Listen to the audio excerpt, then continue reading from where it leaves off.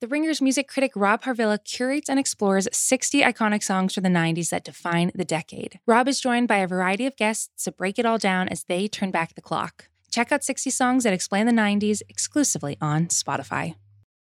This episode is brought to you by Jiffy Lube.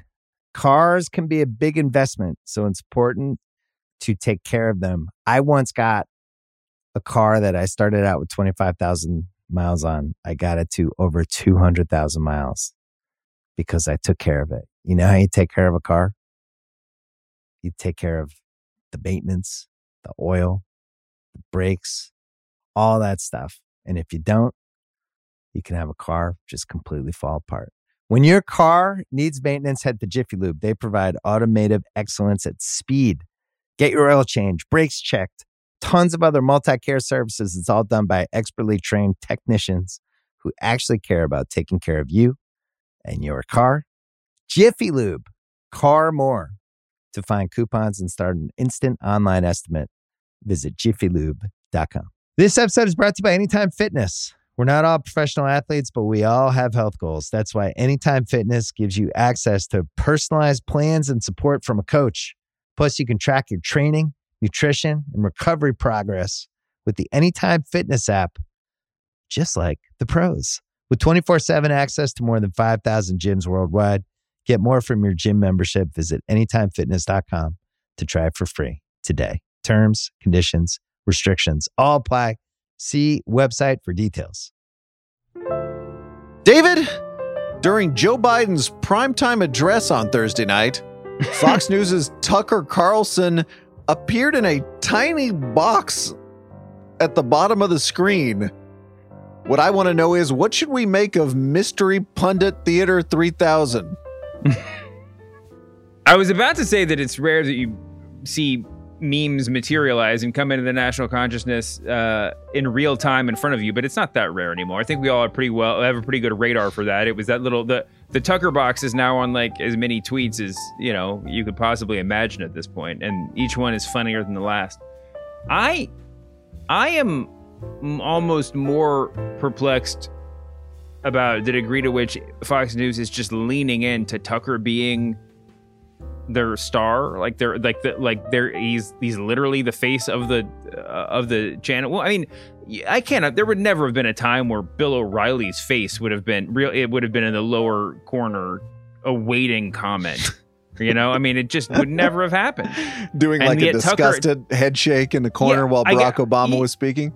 Yeah, because the weird thing is that Tucker and Fox, and I don't mean to say that they're self-aware because they're not entirely, but they do seem to be sort of aware of his meminess in a way that is sort of unnerving. I don't know. That whole thing is just very, very strange. His meminess is weird because, as far as I can tell, the only thing Tucker really does with his face during a broadcast is do frown face.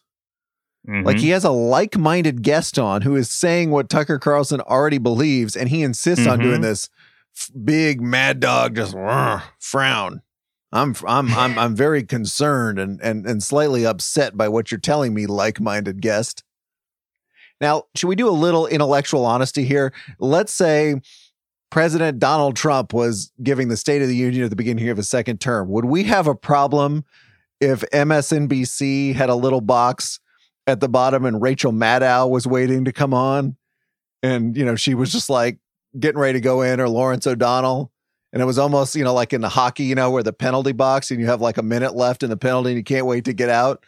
Like, would we really have a problem with that, or are we just mad because this is Fox News and Joe Biden? I'm trying to think of for whom that would actually be an effective thing. Like maybe Olbermann at his peak, you know, just brow furrowing more and more, or like, you know, like an Al Franken type in his heyday, you know, something who would just be who could be like a physical comedian about the whole thing. I think the point is that you could imagine a box, you could imagine them cutting in a small picture-in-picture to like Maddow getting ready to go on, but the idea that the person's face and the reaction, the comic reactions are part of the show, or is it, you know, we're like laying this over an important news item. I just don't think there's any journalists. Like I said, I don't know if there's that many people at Fox that would agree to that. I mean, these people certainly think of themselves, you know, in a much more serious-minded way than that. I just can't. I wouldn't be mad if they did that with Matt. I just don't think they ever would. And the fact that they're doing it with Tucker is just. I think that's why. I think that's the joke, right? It's not just his smarmy face. It's just the weirdo presumption of the whole thing. It really reminded me of one of those Republican debates early in the 2016 presidential race where Donald Trump, I remember, was making all the funny faces that later became a meme. Mm-hmm. And just like expression changed like 9 times. That to me was, I think, what Fox was thinking of when they thought of this. Like, Donald Trump showed us the possibilities of the reaction face form. Now we're going to see if our hosts can handle it. Coming up on today's show, David, is New York Governor Andrew Cuomo going to resign? Plus, The Athletic's Lindsey Adler talks about what it's like to cover baseball spring training during a pandemic.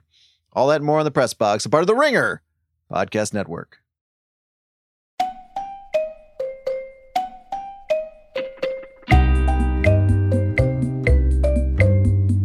Hello, media consumers. Brian Curtis and David Shoemaker here. David, on Friday, we got some news. Everybody is calling for New York Governor Andrew Cuomo to resign. The charges now include 6 women who have accused Cuomo of sexual harassment or related behaviors, and a festering scandal about how his administration hid the number of nursing home deaths during the coronavirus.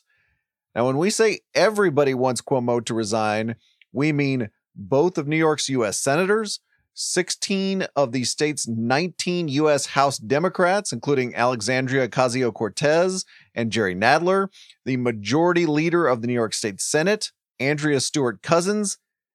And yet, David, Cuomo said Friday he is not resigning and blamed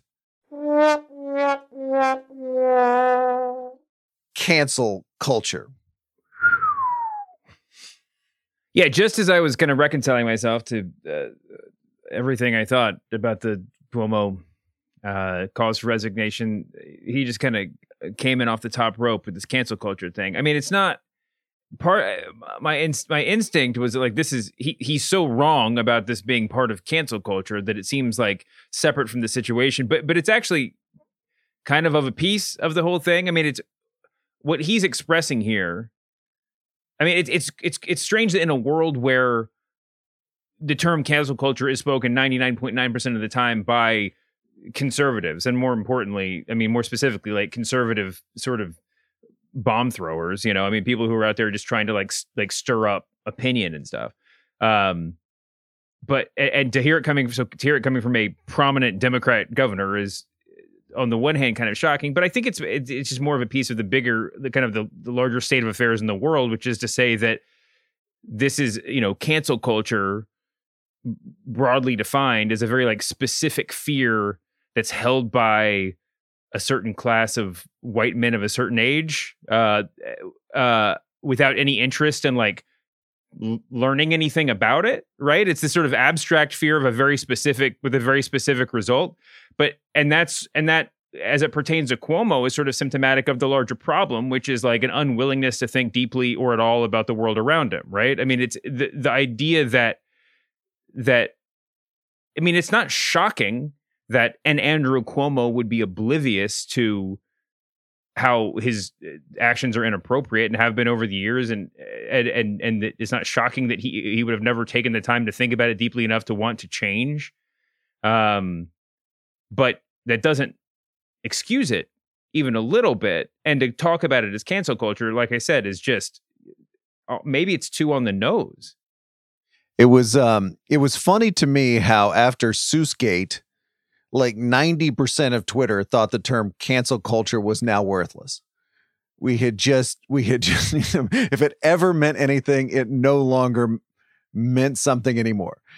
After Cuomo used that term on Friday, 100% of Twitter thought the term cancel culture was completely meaningless. That was it. And guess what, David? That wasn't even the worst or weirdest thing he said on Friday. The weirdest thing he said was that he was not, quote, part of a political club. This is Andrew Cuomo, accent on the Cuomo, whose dad Mario was governor of New York for 3 terms. Andrew Cuomo, who was in Bill Clinton's cabinet.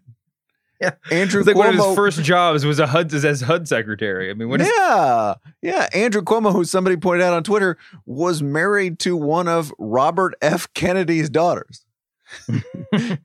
Andrew Cuomo has been part of all the political clubs, all of them. I mean, it's that comment, this idea that, well, I'm an outsider, and that's why people are calling for him. No, it's not.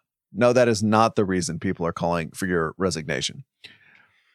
Well, I mean, totally agree. But I guess it is worth pointing out. I mean, not from Cuomo's point of view, but there is a sort of broader point being made, based in some fact that he's not endeared himself to a lot of other people in politics over the years, right? And you can certainly make some sort of connection between politicians' willingness to call for him to resign and the fact that he has not. I mean, that they might dislike him in a sort of separate way, or in a pre-existing condition sort of way.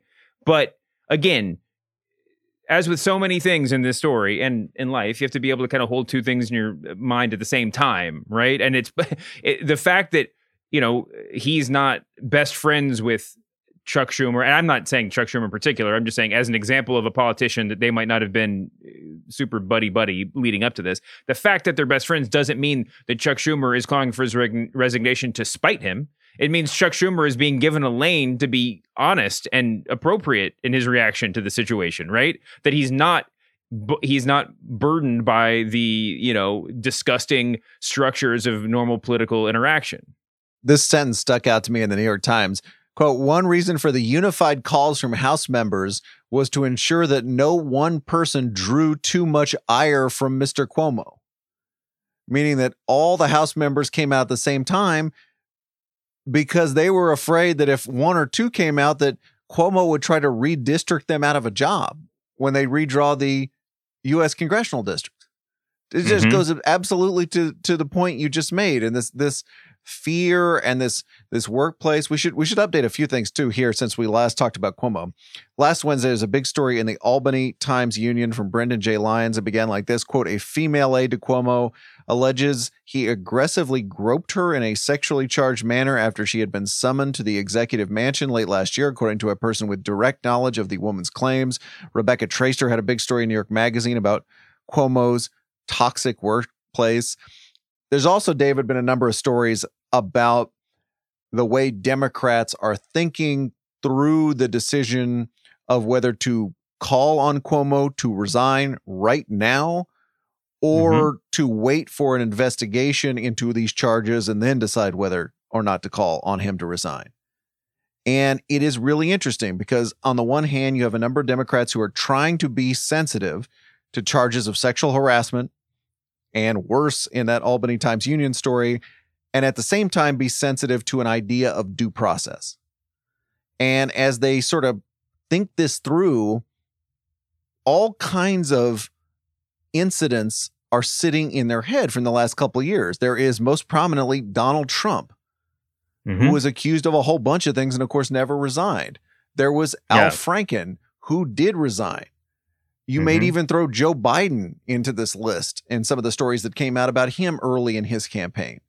And the Democrats are not only thinking about the Cuomo situation on its own very gross and gruesome terms, but they're thinking about it sort of on this timeline and think, well, wait a second. What did we call for here? What happened here?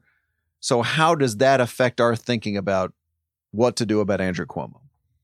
Yeah, I mean, the call for resignation, I mean, I think that any, fair-minded person can say he should lose his job over that, or he should be booted out of office or whatever. But I mean, to be real, I mean, a call for resignation is a political calculation, right? I mean, and that's sort of separate from whether or not for them, usually it's separate from whether or not a person deserves to continue to have their job.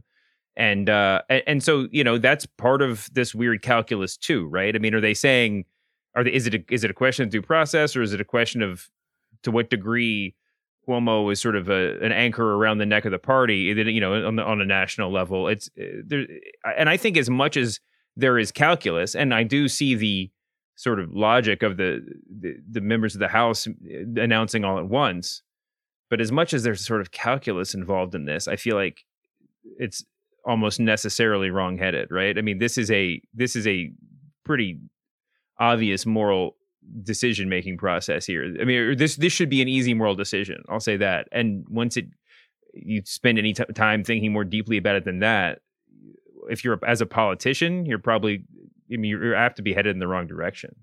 And speaking of calculations, Andrew Cuomo has, of course, come out and said, no, let's let this investigation go forward. Mm-hmm. And then we can talk about this at the end of the investigation. But what I don't hear him saying is any kind of binding statement about what if the investigation turns up X. So if we have this investigation, the investigation finds these charges to be credible, I don't hear Andrew Cuomo saying, well, if that's the case, then I will resign then.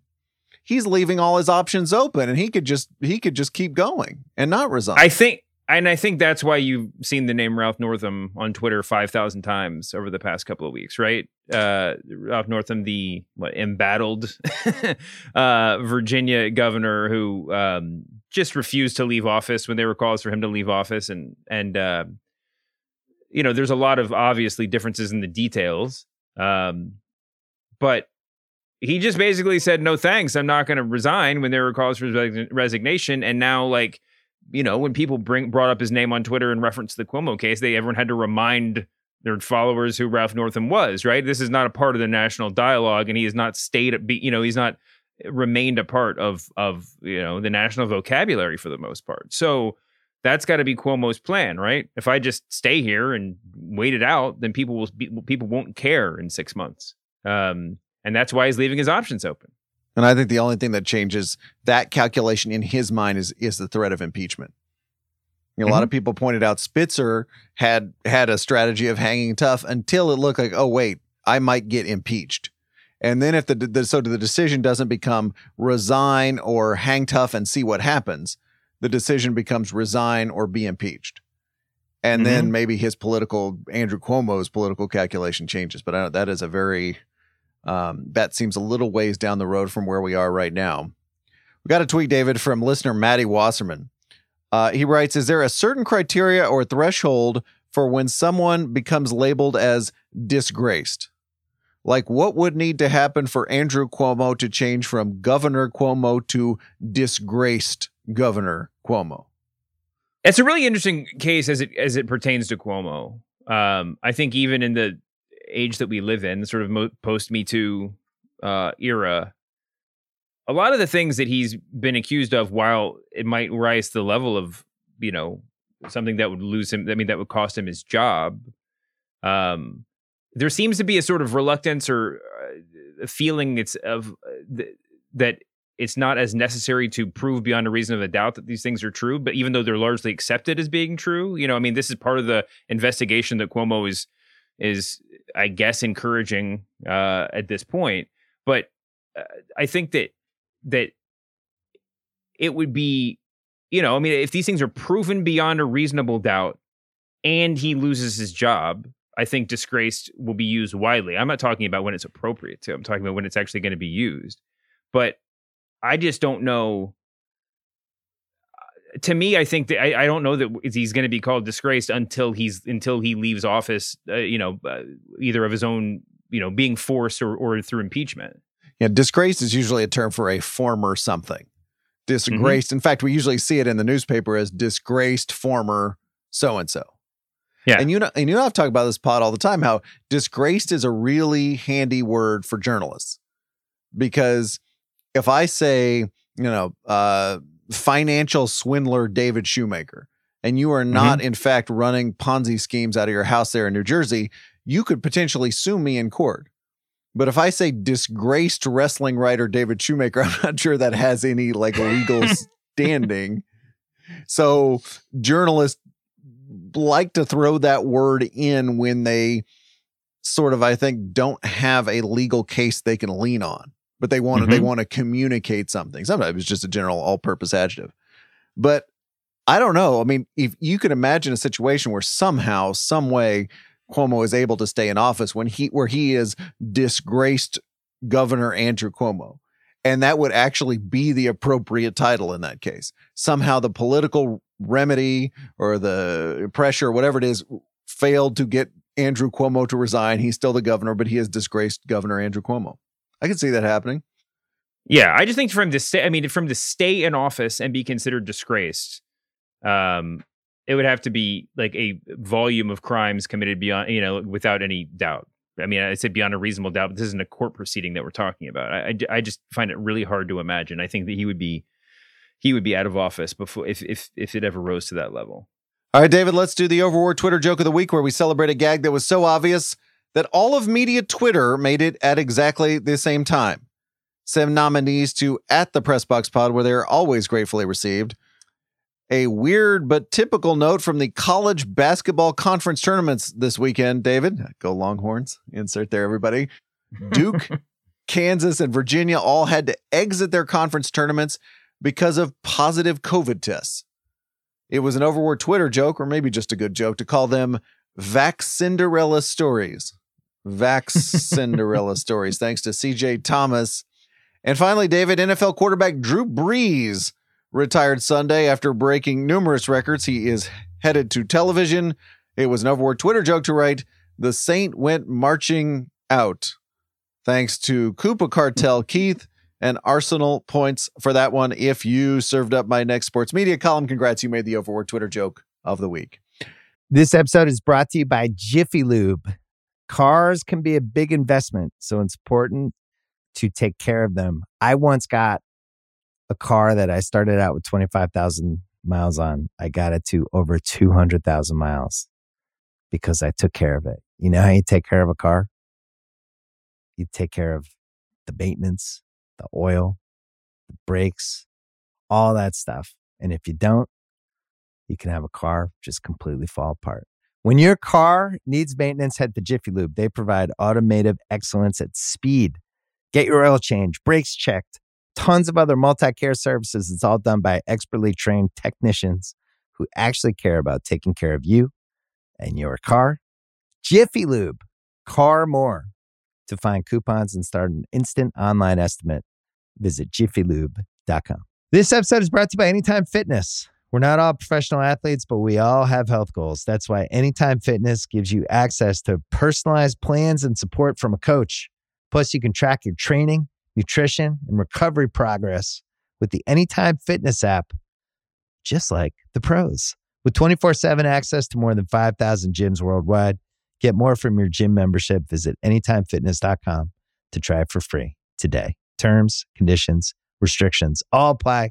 See website for details. This episode is brought to you by Cars.com. When you add your car to your garage on Cars.com, you'll unlock access to real-time insights into how much your car is worth. Plus, view its historical and projected value to decide when to sell.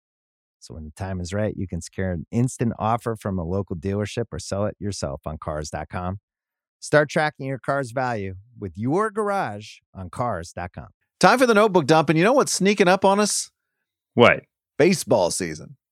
Oh, man. David just looked at the art list for the Ringer and realized he has to do like a Padres illustration. Cutting out baseball bats and hat brims in Photoshop is no cakewalk, let me tell you. So spring training is already happening, and spring training reporting is sort of happening at a distance on Zoom. And you know, I'm fascinated by how the coronavirus changed the way sports writers do their jobs in big and small ways. So Lindsey Adler, who covers the New York Yankees for The Athletic, was kind enough to stop by and tell us about her experience. Here's Lindsey Adler.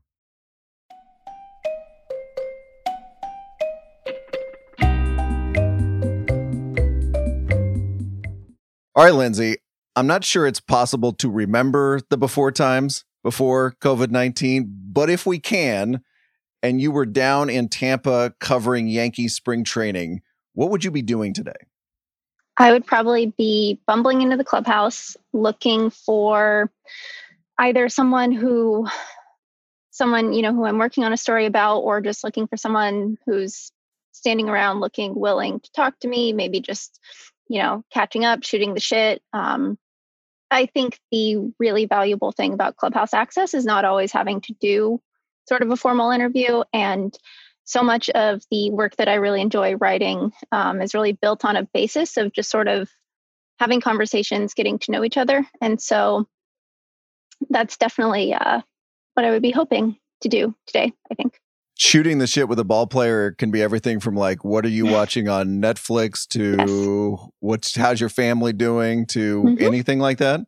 Yeah, it's a really wide range. I wrote a story about the Yankees Clubhouse Madden League last year, and that was because Gleyber Torres had talked about playing, I think, MLB The Show against Luis Severino over the offseason or something like that.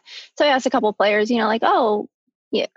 I mean, there's a lot of video game players in there, but I was sort of asking someone about it, and they were like, well, no, I've never played The Show with Gleyber and Sevy, but what you should really ask about is Tommy Kahnle's Madden League. And so it came up in that way. But yeah, it's also a lot of talking about family, talking about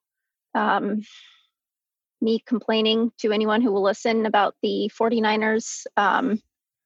Ultimately, there's when we're in a normal time, reporters and players and coaches wind up spending a lot of time around each other. They know things about me. I know things about them.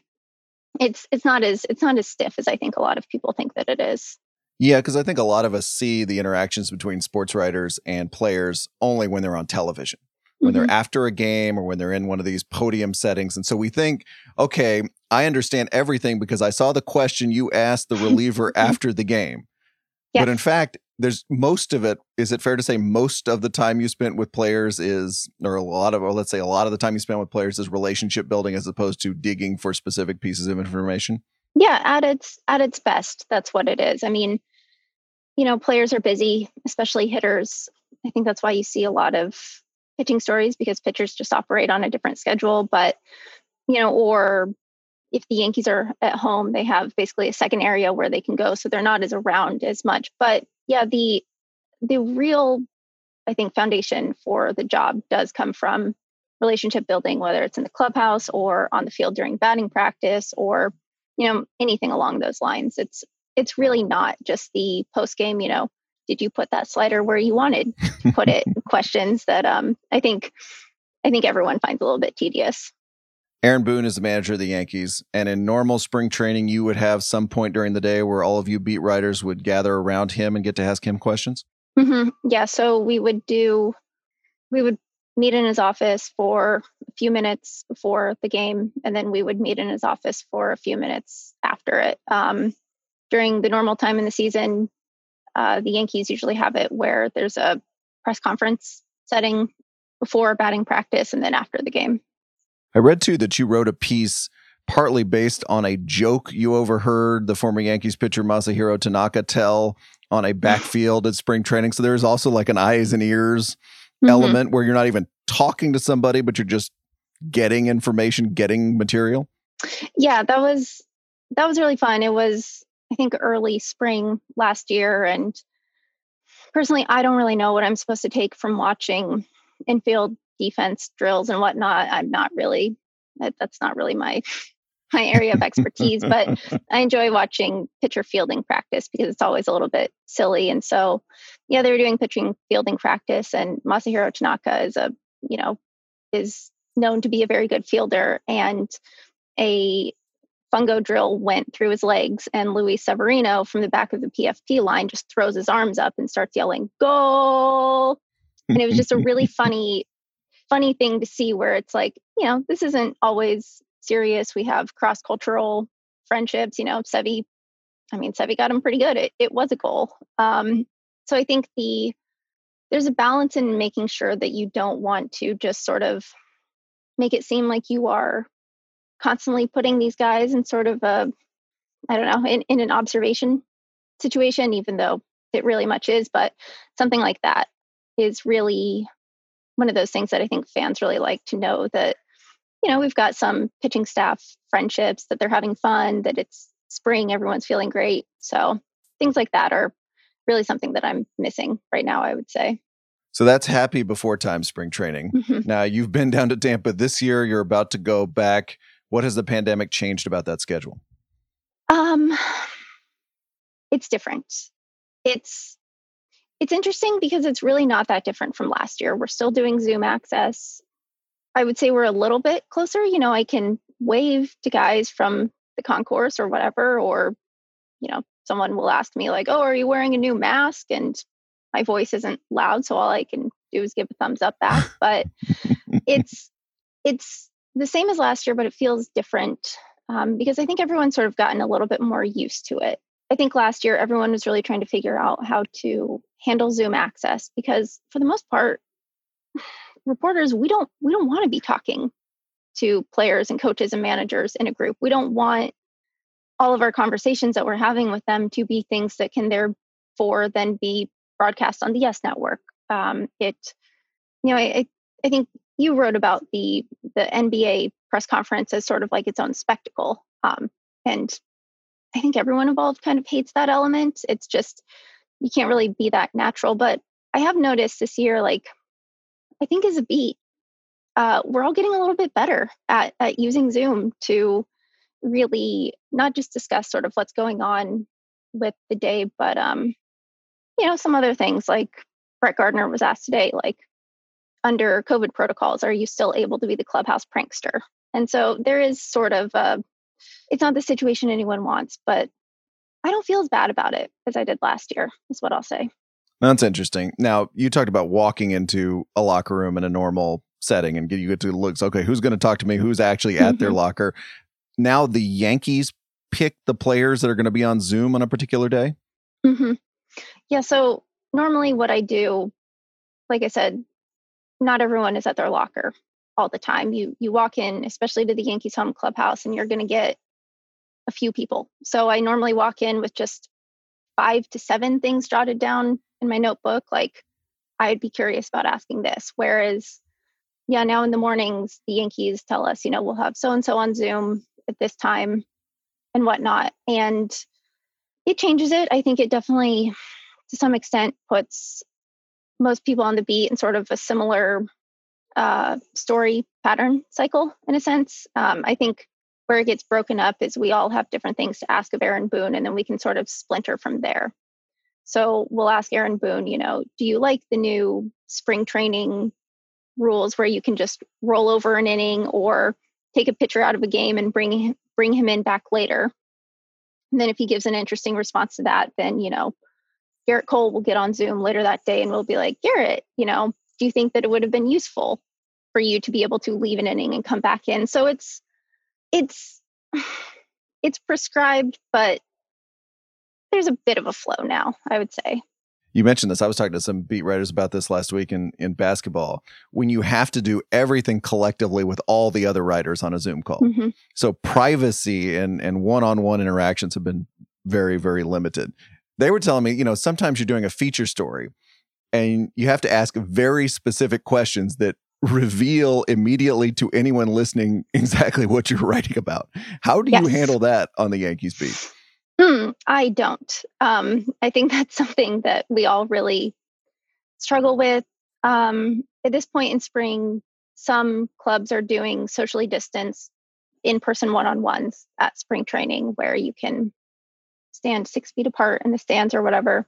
The Yankees are not doing that for a number of different reasons. And so it really sort of is a cost-benefit analysis. And you can pretty quickly pick up on what people are working on, especially if they ask questions about the same subject in Zooms for 3 consecutive days or whatever. Like pretty obvious, yeah. Yes. And I mean, it really depends on what you're looking for, because obviously if I ask Aaron Boone a question, his response is fair game for anyone to use. But different editors, different publications, different writers, we all have different priorities and different ways of doing things. And so there are times where I have thought to myself, okay, well, if I get answers on this subject and they show up in the New York Post or the New York Daily News tomorrow, I will still feel comfortable continuing to report out the story and fleshing it out further or something like that. I asked Aaron Boone yesterday, why are you putting Aaron Hicks third in the batting order when he's a guy who walks a lot? And I would have thought that he would be leading off. And I'm sure plenty of people on my beat knew, okay, great, we're going to get a Monday morning story from Lindsey, overly examining the batting order or whatever. So it's hard because I think you can do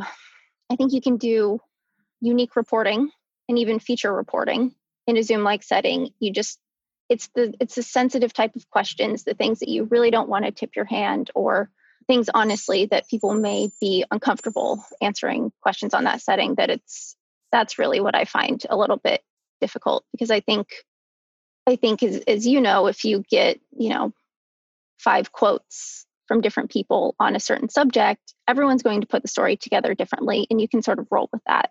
Sure. But if it's if I'm looking for an exclusive and Zoom access is all I'm getting to the manager that day, I'm probably not asking it over Zoom.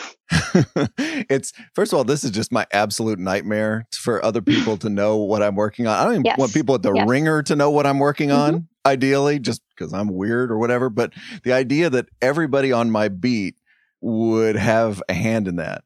And do you guys, there are on the Yankees beat, I know this is on some beats and they all work differently, and the Yankees beat is huge and ultra competitive. But are there Marquis of Queensberry rules where, like, I know that's going to be a feature, I know she's doing that, so I'm not going to use that quote in my story, even if it's really interesting? I don't think so. Every person for themselves, essentially. And and I mean, I think that's what's nice about, to an extent, I think that's what's nice about having a really large beat. We all do the job in different ways.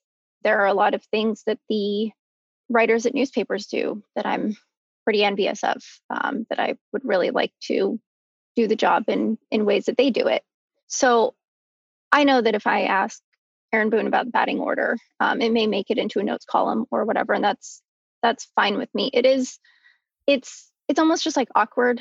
I would say I'm almost less protective of the material than I am worried about the insecurity of everybody knowing sort of what it looks like when I am developing a story idea. And because I'm not operating with the same type of daily deadlines that a lot of writers are, I do ask sort of meandering, open-ended questions, just being like, I don't really get it. Can you explain this to me? And then maybe something that's in the answer is where I take things.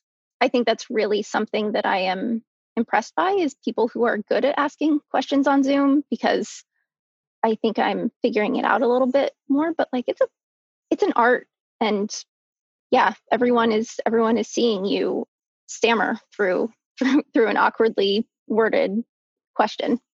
You're right. There are twin nightmares here. They know the topic you're working on, and then they are actually watching you report it, which bad. It's bad on my end. I can't decide which one of those I would actually hate more. Earlier this month, you wrote a profile of Clint Frazier, Yankees left fielder. So I assume in the before times you would have walked into a locker room and found Clint Frazier. Hopefully, maybe it would have taken you a few days to find Clint Frazier, and then you would have said, hey, I want to start asking questions, see if you can do a profile. How does that interaction happen now? It doesn't. Maybe when I get back down to Tampa, I will run into Aaron Judge at Publix. That'd be really cool. There's a few like fast casual places everyone goes that, I'll be honest, I've been hoping to run into organization people while picking up my dinner from places XYZ or whatever, but it really doesn't. That story was, I didn't have any exclusive, quotable material in that story. That the quotes from Clint came from Zoom or from things that he said in the past. And then I built the framework and the other parts of it using conversations we've had over the last few years. I've had a lot of conversations with Clint on the record, off the record, on good terms, on tense terms. He and I are both very, very chatty. In many ways, that story was me writing a story about me, because I've watched Clint do things that I have found baffling, but also a little bit too close to home. So in thinking about that story, my takeaway from that story was that I'm really glad that I've had a few years of Clubhouse access to really build up the rapport. There's obviously been some roster turnover, but a lot of the same guys are there. So a lot of the guys who I'm writing about even off of Zoom access, are people who I would say I at least know from a reporter player standpoint. And I really enjoyed being able to sort of go back into the well and use the base of knowledge to flesh out things that everyone else was hearing on Zoom. But it, one, made me really think about how much longer I can sustain myself on, 3 years, 2.5 years really of Clubhouse access. And it made me really feel for people who started on a beat last year or this year, or transferred beats last year or this year, because I just think the job would be completely different doing it over Zoom and by, observation from afar, if I didn't have that sort of library of player interactions already stored up from the past. Yeah, and I think it's so interesting because I read your pieces and I read other people's pieces that they've written over the last year, and even somebody who writes about the media, I read those and I'm like, this is really good. This doesn't strike me as a product of little to no access. Like, it's like, this is a good story about baseball. It's a good story about basketball. But I also know, as you say, that relies on this storehouse of knowledge you have built up from the pre-pandemic times. And at some point that runs out, either because the Yankees get new players or lots of new things happen and you haven't had that casual time to talk to the players about all these things. So there's a clock on this, right? Where this at some point will become very noticeable that a lot of people haven't been in the locker room in a long time. Yeah, I think the one that kills me is, the Yankees signed Garrett Cole. He's extremely chatty. He's extremely curious. We saw it early last spring. Someone would get in a conversation with Garrett and it would go on for 47 straight minutes while he's gesticulating wildly. And it's like a reporter's dream. You get this ace. He loves talking pitching. He loves talking other things. He's really great at explaining things. And I'm like, yes, here we go. And then I get like 3 weeks of Garrett Cole access. And now I have this extremely quotable ace who I could write about to an infinite degree if this were a normal time. And I've mostly had to spend a year getting to know him over Zoom. So it's that one's a bummer. And spring training is a time, if I'm right, where you get these guys in a little bit more of a relaxed, casual setting because they're not playing baseball games that count. So you get a little more time, and maybe a little time that's a little out of the daily battles of baseball. Mm-hmm. Has the Zoom era forced you to do anything you might not have wanted to do, but turned out to be better or interesting, at least when you did it that way? It's definitely presented a different challenge. I went into last spring with this big plan. I looked at my work from 2019, sort of combed through it all, talked through it with my editors, talked through it with a lot of different reporters who cover sports, who cover politics. I had this whole plan. And then suddenly I had no idea how to do the job. And so I think it's hard to articulate how it's different, but I'm definitely writing stories in a way that I wouldn't have if we didn't have a pandemic, which sounds obvious to say. In a situation like the Garrett Cole thing, there's a little bit of not bitterness. It's not the worst thing to happen in America in the last year, but it's frustrating. But it definitely makes me lean less, I think, on having, 3 conversations with someone before I develop an idea. It's made me, I think, focus in more narrowly and try to find larger contexts or outside sources to try to explain things. Like writing about the Yankees batting order, I used a couple of quotes from Aaron Boone and then went to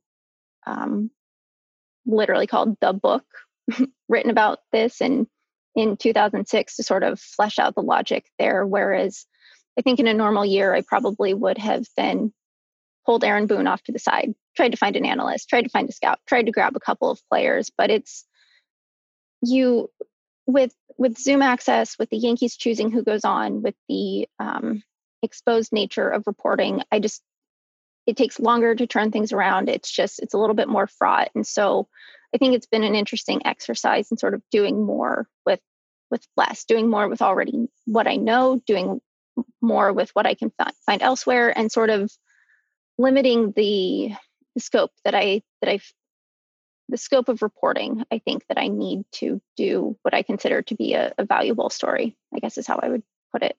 Pandemic is maybe going to end someday.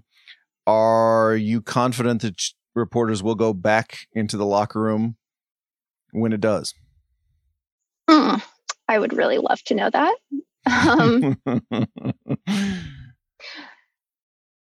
I think Zoom is annoying for everyone. I think it's tough for PR staffs. They probably hear reporters complain a lot. They probably hear players complain a lot. I think we will get some sort of access back. Do I think that we will be getting an hour before batting practice and then batting practice and then post-game clubhouse access afterwards? I don't know. I'm glad it's not my job to negotiate for that. I hope whoever is negotiating for that is negotiating hard on my behalf, but I'm wondering if it will go to something closer to things like soccer mixed zones or whatnot. And so over the last year, I know. I have a close friend who's a soccer writer, and we've talked about this a lot. And I've read a lot of soccer coverage just to see sort of how EPL writers do with limited access. I mean, no access, let's be honest. Sure. I think that's closer to no than some. I don't think baseball will get to no access. Like, what I think would be really a really valuable step forward would be, okay, maybe doing some sort of mixed zone or letting us do press conferences with Boone in person, but then letting us on the field for batting practice or something where maybe you don't walk into the same sort of clubhouse, like what people think is sort of like a player access buffet, even though it's not. But even just being around for batting practice and being able to wave at someone and be like, hey, could I get just a couple minutes either today or tomorrow? That would be really useful to me.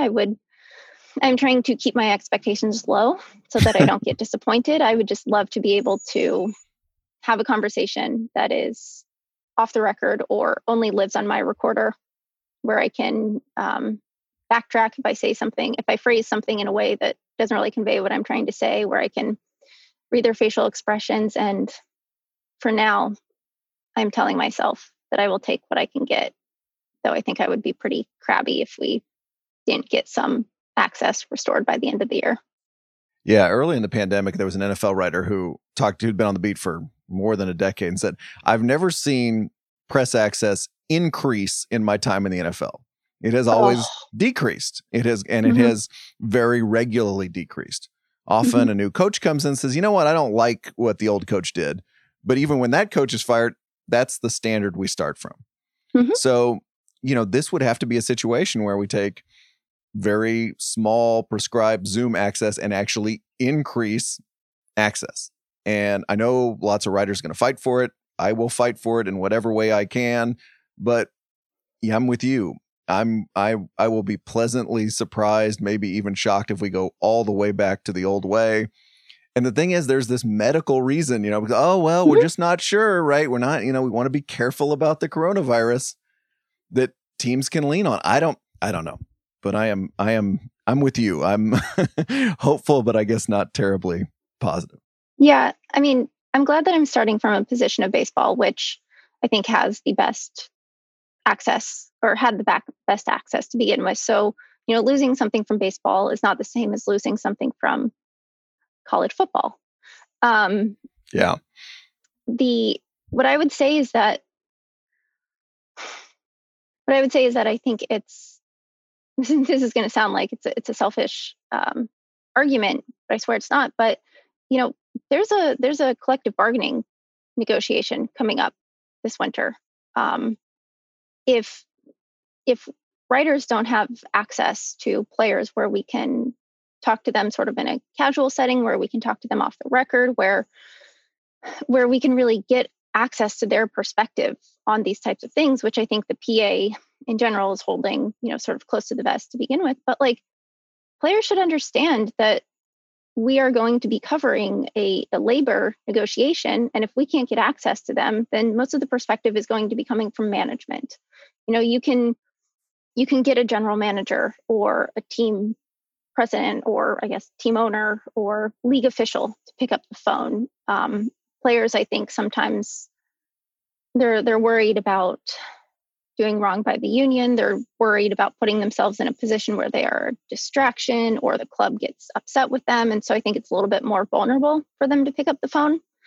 I think they also probably just don't see the utility of us in ways that executives might. But it's really important to me as I'm thinking about how to cover a labor battle, making sure that the player's point of view is represented here, because ultimately without that, it's not just that the coverage is going to be one-sided. It's that fans are not going to know what is going on. Fans are not going to know what the players are upset about. These are very complicated, complex issues that I think are hard for people throughout the industry, for reporters and for readers to understand to begin with. And Garrett Cole went on a long explanation about analytics, how they can be used to, help him maximize his fastball, but also they can be used as a cudgel in arbitration and free agency. These are really nuanced thoughts. And when I sat down to write it, it took me an entire day because you have to get into so much context here. And so what really worries me is we're heading into a labor battle. And I just don't know that everyone involved is going to really be understanding the full context on both sides here. And that's really one of the shames with the timing for me, is I think players should at least help people understand what they are thinking heading into what's supposed to be a really tense winter. You can read Lindsey Adler at The Athletic. She's at Lindsey Adler on Twitter. Lindsey, thanks so much for coming on the Press Box. Thank you for having me.